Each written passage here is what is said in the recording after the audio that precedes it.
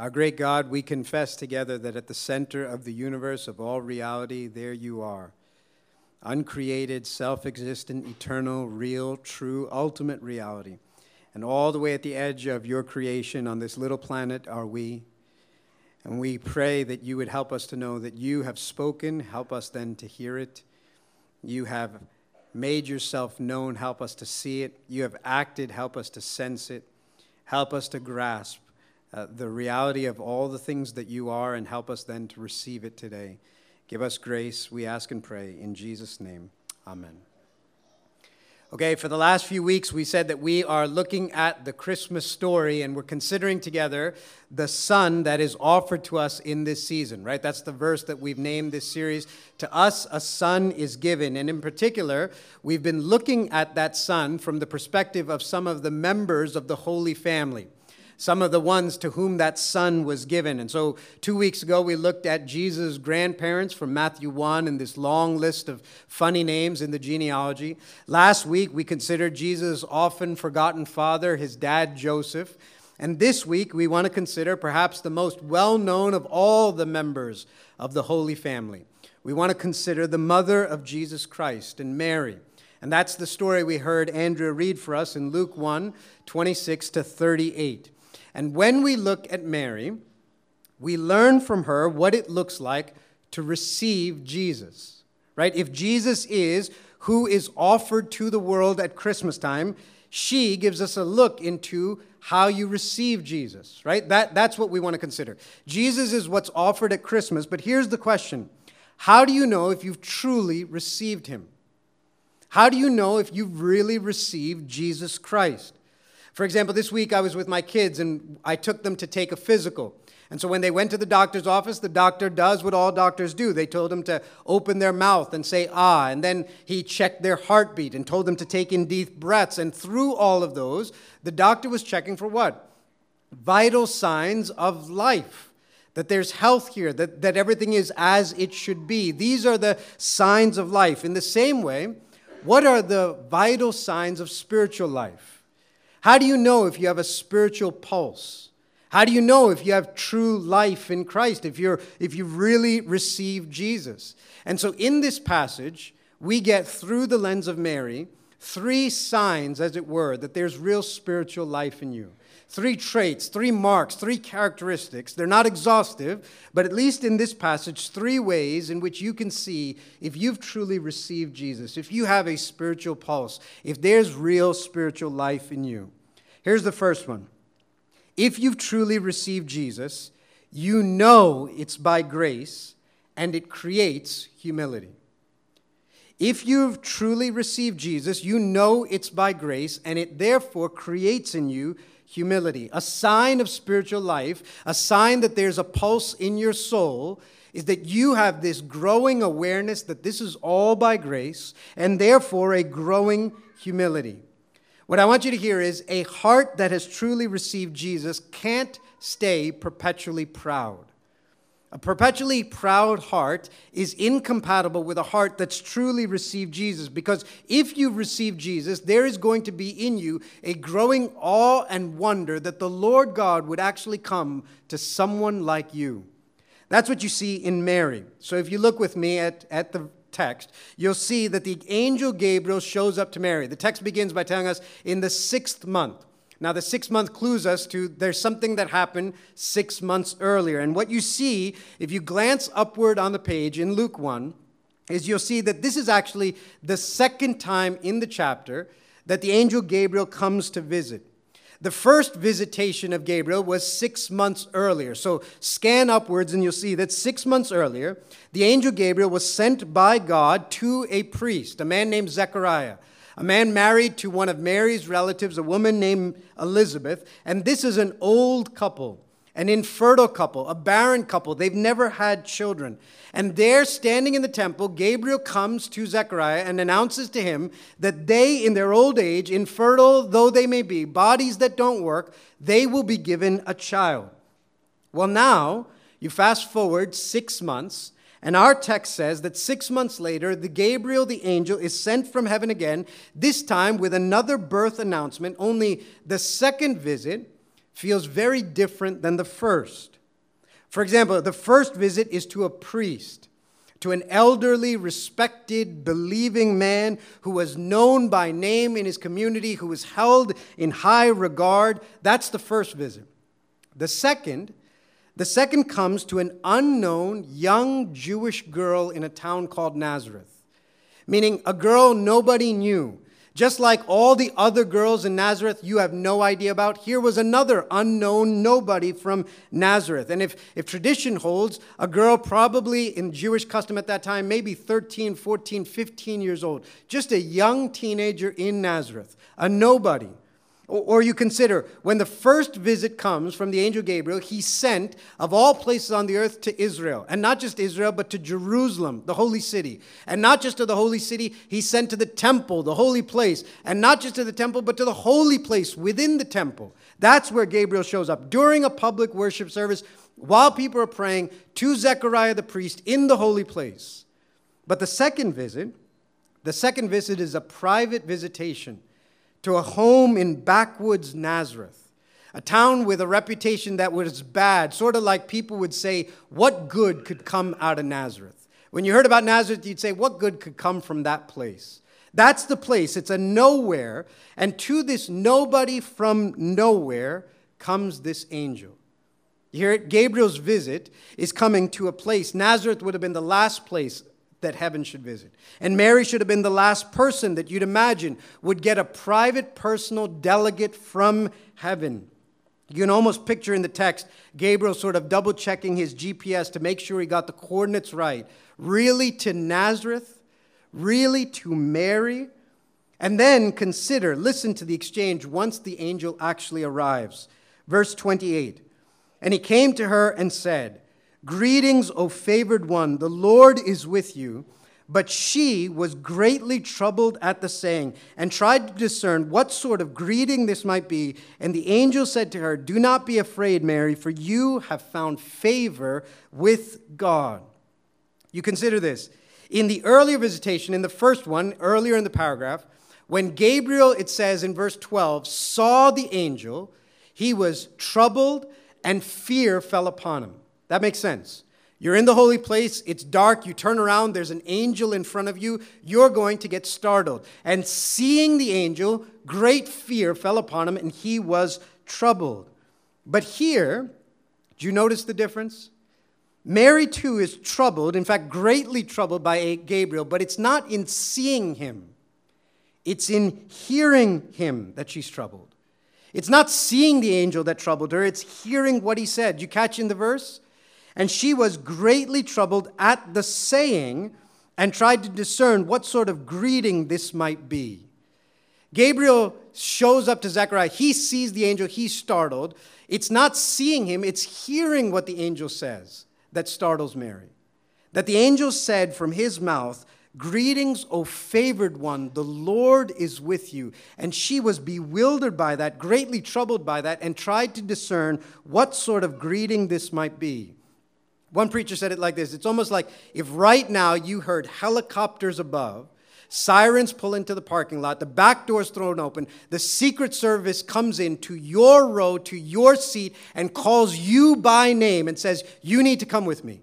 Because it's national security, the government needs you, the president needs you, the world's leaders have seen you and are aware of you, you have to come. Your immediate response would be, me?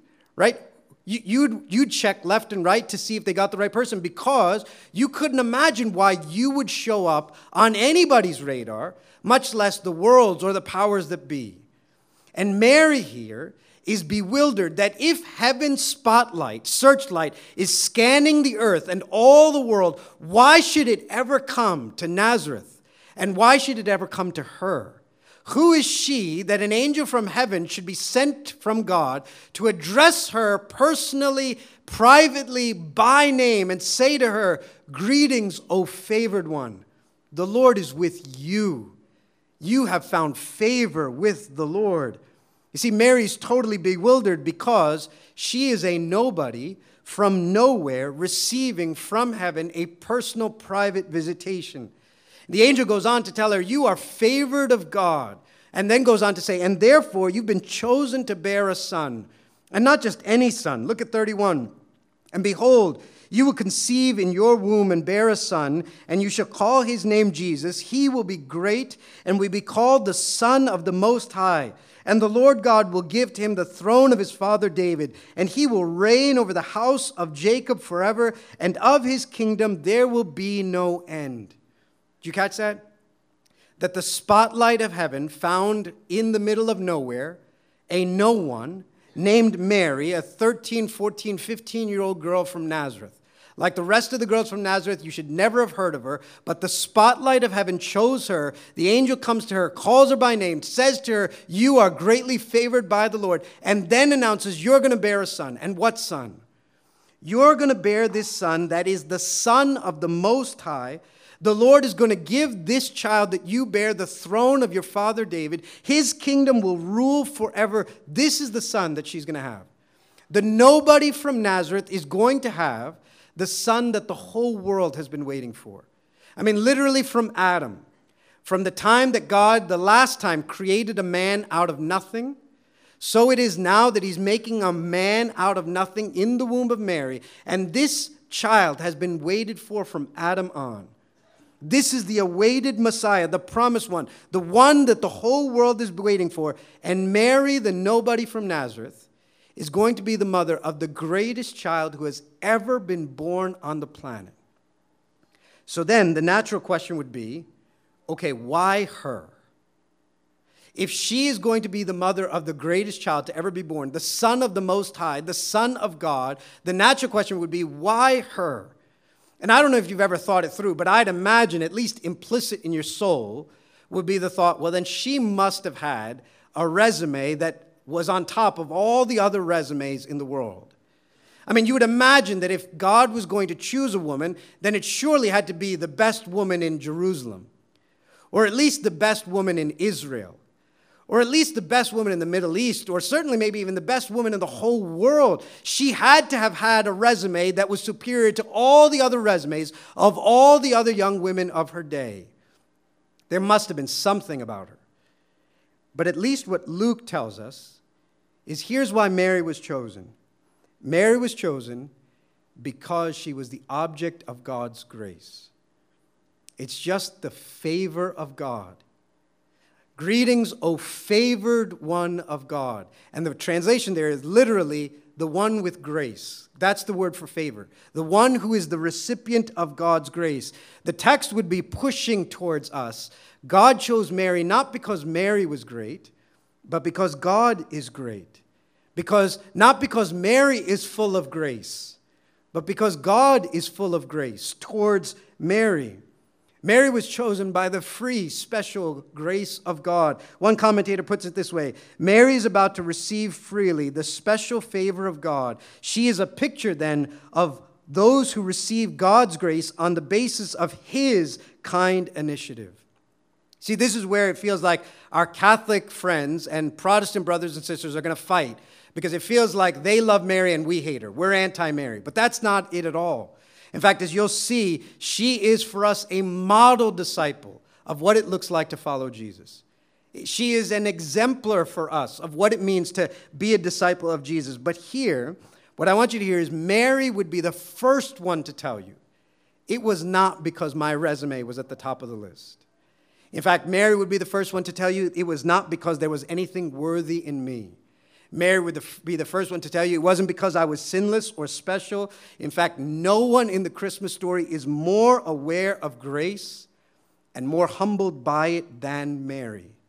Mary would tell you out of her own mouth, He chose me not because I am great, but because He is. Not because I'm sinless, but because He's mighty. In fact, Mary wouldn't just be the first one to tell you. She does tell you. She sings a song about it. Look at verse 48. She says, my soul magnifies the Lord, and my spirit rejoices in God, my Savior. Remember last week? Savior implies you need saving. And Mary has no hesitation in calling God her Savior, as in she too needed saving. My soul magnifies the Lord. My spirit rejoices in God, my Savior, for He has looked on the humble estate of His servant. And this isn't false modesty. She's not putting herself down because she thinks great of herself. She's genuinely saying, I am a humble servant of the Lord. For behold, from now on, all generations will call me blessed. For he who is mighty has done great things for me, and holy is his name. Mary would be the first one to tell you, it's all grace. Jesus came to me. Jesus dwelt inside me because of the grace of God. She wasn't chosen because of her resume. She wasn't chosen because of her worth. She was chosen because of the grace of God. Free, unmerited, undeserved, unworked for grace of God, and she is humbled by it. A vital sign of spiritual life, a sign that you have a spiritual pulse, is that you know it's all of grace, and there is growing in you a humility thereof.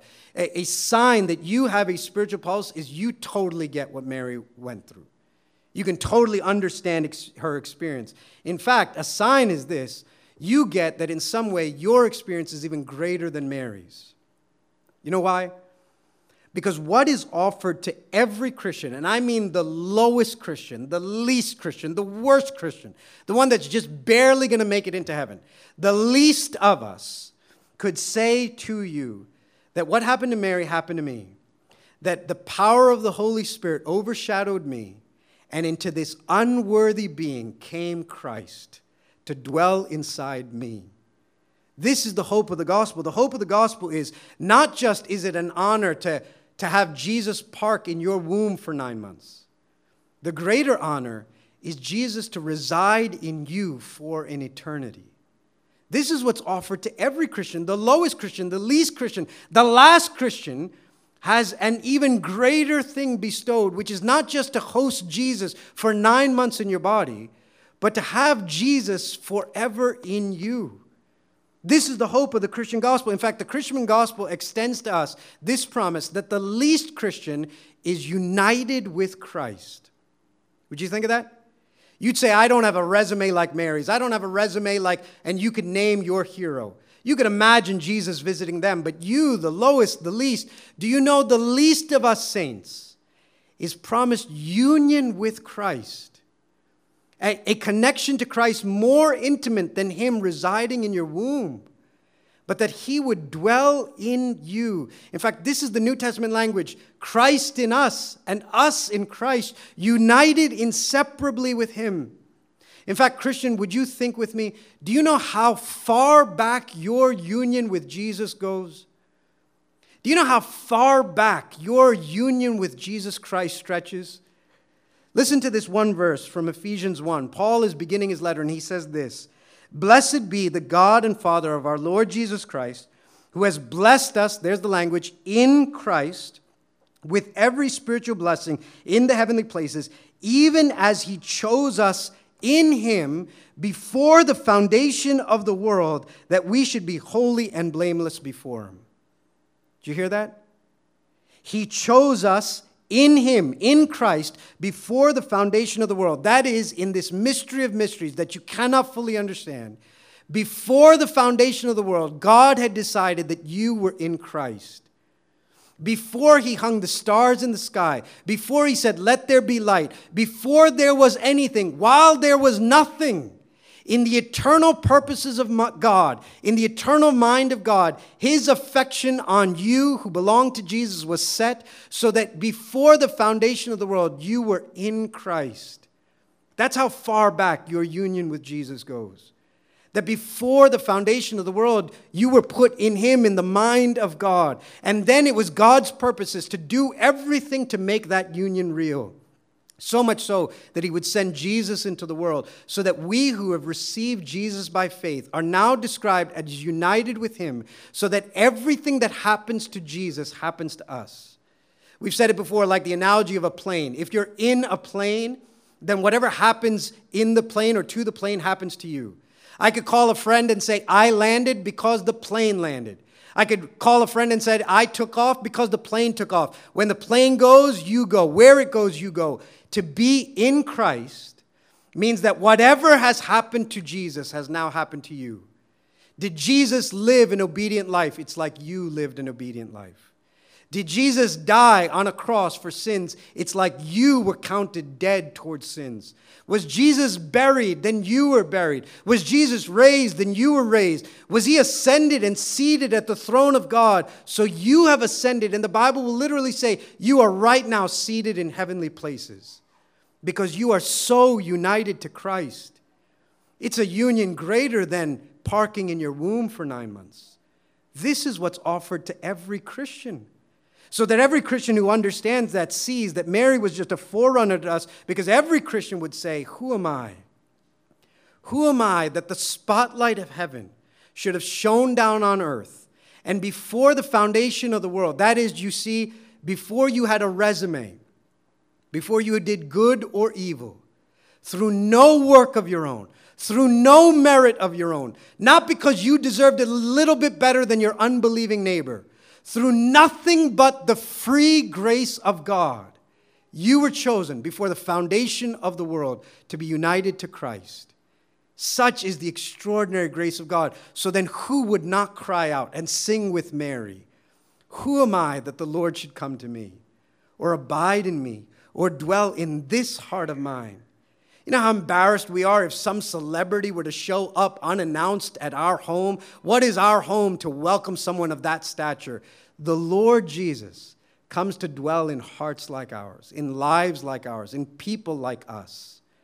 So we would sing with Mary, my spirit magnifies the Lord, and my soul rejoices in God my Savior, for he has regarded the humble estate of his servant. A sign that there's a spiritual pulse in your soul is that you know this is by grace. And there is therefore a growing humility in you. You can't stay proud. How can you? The Lord God visited someone like you, someone like me. That's what you see in Mary. Second, a second sign that there's spiritual life, if you've truly received Jesus, is that there will likely be thoughtful questions. At least in the text, another indication, character, mark, trait that there's real spiritual life, you've got a spiritual pulse, is that there will be likely thoughtful questions. Look with me at just one verse, 34. The angel says what he's going to say, and 34, and Mary said to the angel, how will this be since I am a virgin? Right? You get the flow of the text. The angel says, you're going to have a child. Mary goes, how is that supposed to happen? Remember, we said last week, they're in the betrothal phase. They're legally married, but they haven't yet come together. She knows her basic biology enough to say, explain that to me. How is it that I am going to have a child because I'm not with my husband yet? And so she's got a question. She asked the angel the question. But here's what I want you to catch from that. Faith is often characterized as this sort of blind faith. That Christians are sort of people who don't think, don't ask questions, who have to check their minds and their brains and their questions at the door because you're not supposed to ask. You're supposed to just believe. But at least here, would you see, that's not Mary. When Jesus is announced to her, the first thing she has is questions. When Jesus is presented to her, when Jesus is proclaimed to her, the first thing that this very first model disciple for us has are questions. She's got questions. And what makes her question especially interesting is when it's contrasted with a question that came earlier in the passage. You see, Mary's not the first one to ask Gabriel a question in Luke 1. This is the second question. There's an earlier question that comes, and that's in the earlier visitation. You remember Gabriel came to Zechariah, the old man, barren, body doesn't work, infertile in the temple. And to this barren man, the angel comes and says, you will have a child. And Zechariah asks a question. He says, how will I know this is going to happen? And do you know what happens? The angel says, for asking that question, you are essentially disciplined. And for the next 9 months, Zechariah doesn't talk. He's not allowed to say a word. He has to sign to everybody because for 9 months, he is silenced for asking a question. Here, the angel comes and makes another birth announcement and says this incredible news, you will conceive. Mary asks a question, and when she does, she gets an answer. In fact, listen to it, 35. And the angel answered her, the Holy Spirit will come upon you, and the power of the Most High will overshadow you. Therefore, the child to be born will be called Holy, the Son of God. And behold, your relative Elizabeth is in her old age, has also conceived a son, and this is the 6th month with her who is called barren, for nothing will be impossible with God. Did you catch that? Wait a minute. You go, what's the difference? Zechariah goes, how will this be? And he gets disciplined. Mary goes, how will this be? How is it that I'm going to get pregnant? And she gets this wonderful answer. Don't worry, Mary, the Holy Spirit will come upon you and overshadow you. And then, just in case, let me give you a sign. She didn't ask for a sign. Your sister Elizabeth, she's already pregnant. That's to show you. And then this encouragement. Nothing is impossible with God. Mary asks a question. She gets an explanation. She gets a sign she didn't ask for and spiritual encouragement. Zechariah asks a question, and he essentially gets put in timeout for 9 months, right? Essentially told, you sit there quiet and think about what you asked. Literally, sit there quietly and think about it for 9 months, and that's what he does. Quiet as can be for 9 months. So what gives? What's the difference? One preacher said it this way. It suggests to us then that there are at least 2 kinds of questions, and that there is at least 2 kinds of doubt. Are you allowed to doubt? Yes. Are you allowed to ask questions? Yes. But it suggests that there are different kinds of questions that arise from different kinds of doubt. It suggests to us there's a sort of humble doubt and a proud doubt. There's the kind of doubt that's vulnerable and is open to answers and possibilities and responses beyond its own comprehension. And there's another kind of question that's closed, that knows the answer before it asks it. There's a kind of question that grows out of a stubborn, recalcitrant disbelief that's sure and proud and looks at God and says things like, that can't be true. That scoffs at these things and calls it silly and primitive, that knows before it asks the question what the answer is. And that's closed, and no way it's going to happen. And then there's another kind of question, another kind of doubt that grows from a sense of humble wonder, that looks up to God and without fully understanding asks questions like, how can these things be true? How will it be since I'm a virgin? The kind of question that says, God, I don't understand, but I am willing to learn. I am open to possibilities, open to things beyond my present understanding or comprehension. A pastor named Tim Keller says it this way. He says, in the Bible, then, you've got a very nuanced way to think about doubt. You know, in some circles, skepticism and cynicism is the end-all, be-all good. Question everything. That's the highest value. Don't believe anything. But one theologian once said, the purpose of an open mind is like an open mouth. It's to eventually close on something. You have an open mouth to eventually land somewhere, and an open mind for the same.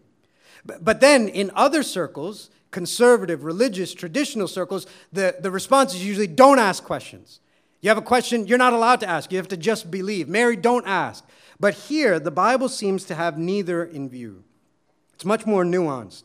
It shows us then that there's a kind of doubt that is the sign of a closed mind, and the kind of doubt that is the sign of an open mind. And so the question for us is, what kind of questions are you asking? Listen, every Christian has doubt. I can tell you, as your pastor, as someone who has wrestled with and wrestles still with doubt, this has been a timely and providentially good word for me. I can tell your soul, my soul has questions all the time. I was driving with my family yesterday, and I literally, while in the middle of driving, I turned to my wife and I said, you know, do you ever wonder, is all of this real? Like, I'm speaking all the time in the hiddenness of my heart to God. There really is somebody listening out there?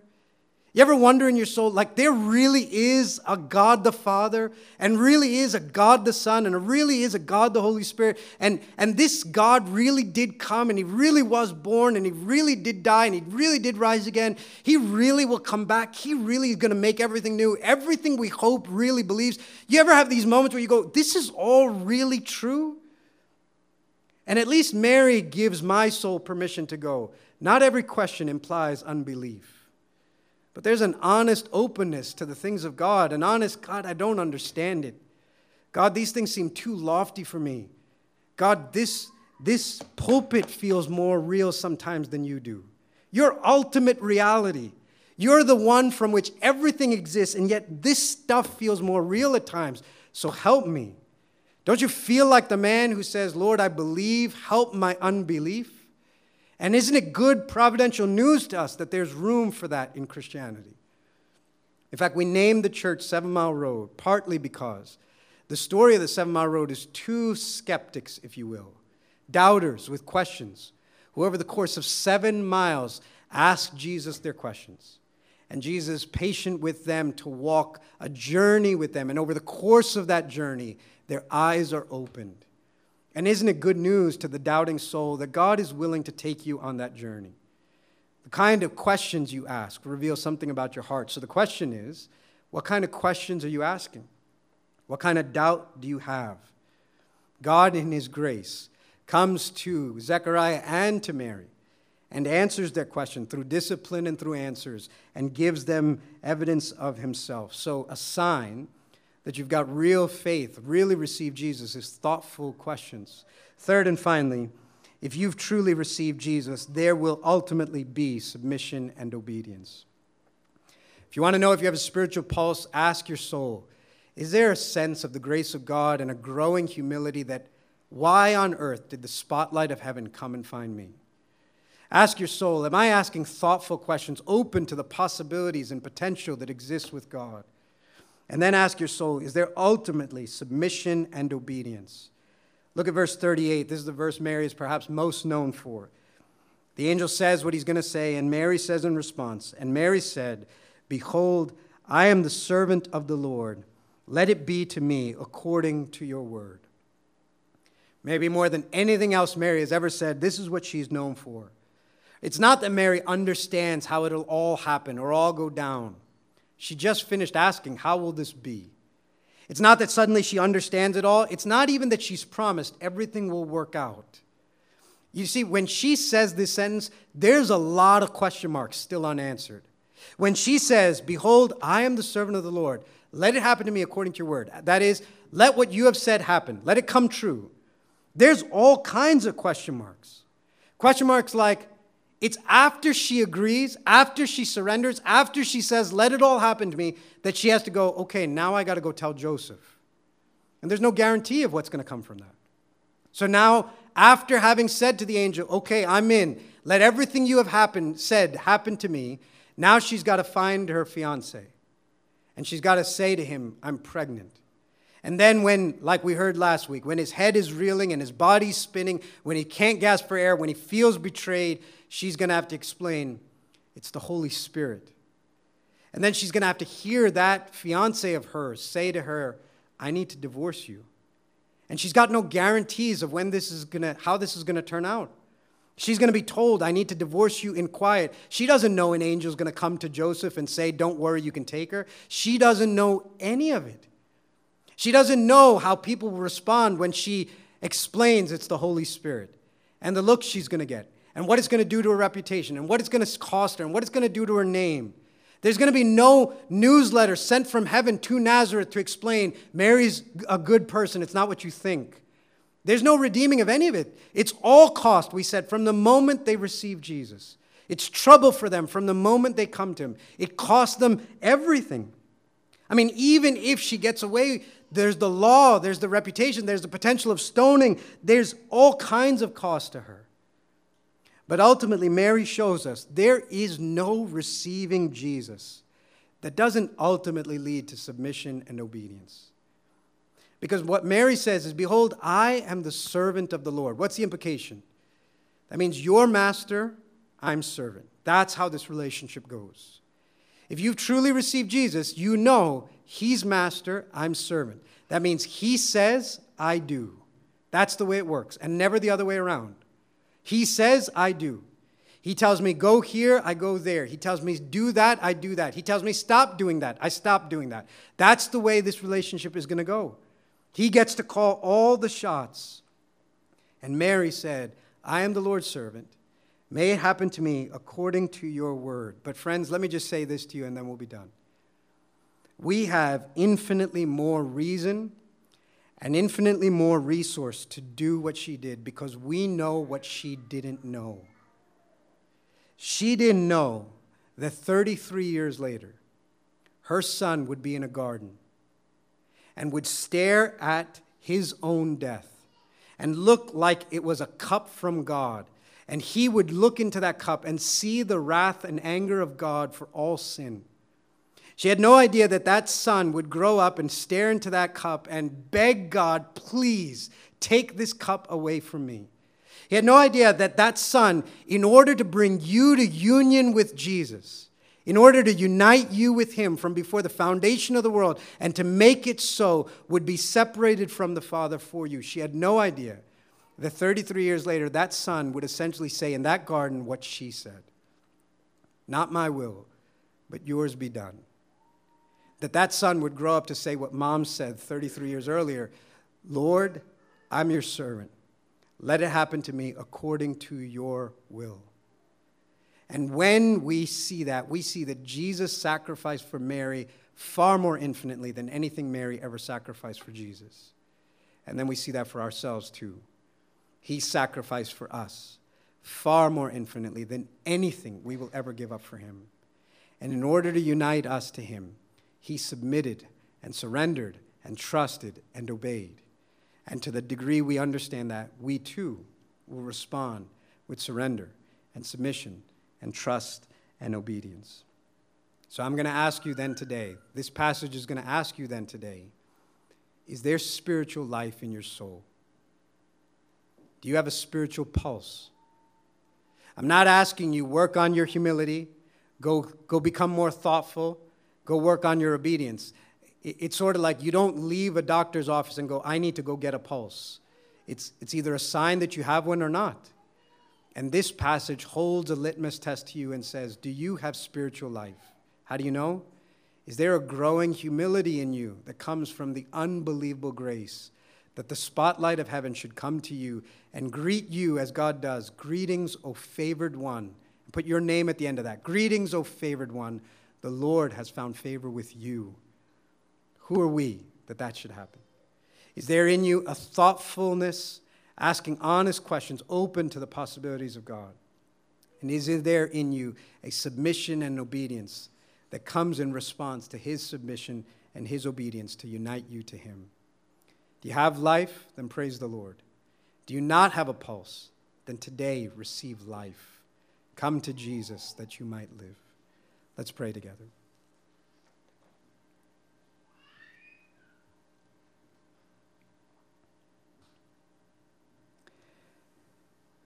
Lord God, we pray that by your Spirit you might help us to see and discern whether we have truly received Jesus.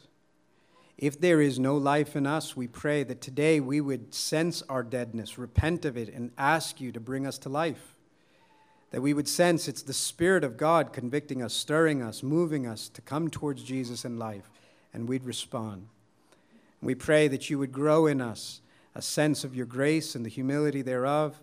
We pray that you'd be with us in the midst of our doubt and our questions, and you'd sustain us and strengthen our faith. We remember that Luke wrote this gospel so that Theophilus, in reading it, might have certainty of the things in which he believed. And so give to us today certainty of the things that we have received and believed. And help us, O Lord, to submit and obey and surrender our life to the one who surrendered his life for us. Come do this and produce in us the tens of thousands of acts of obedience that will come from here as we believe this more fully. We pray in Jesus' name. Amen.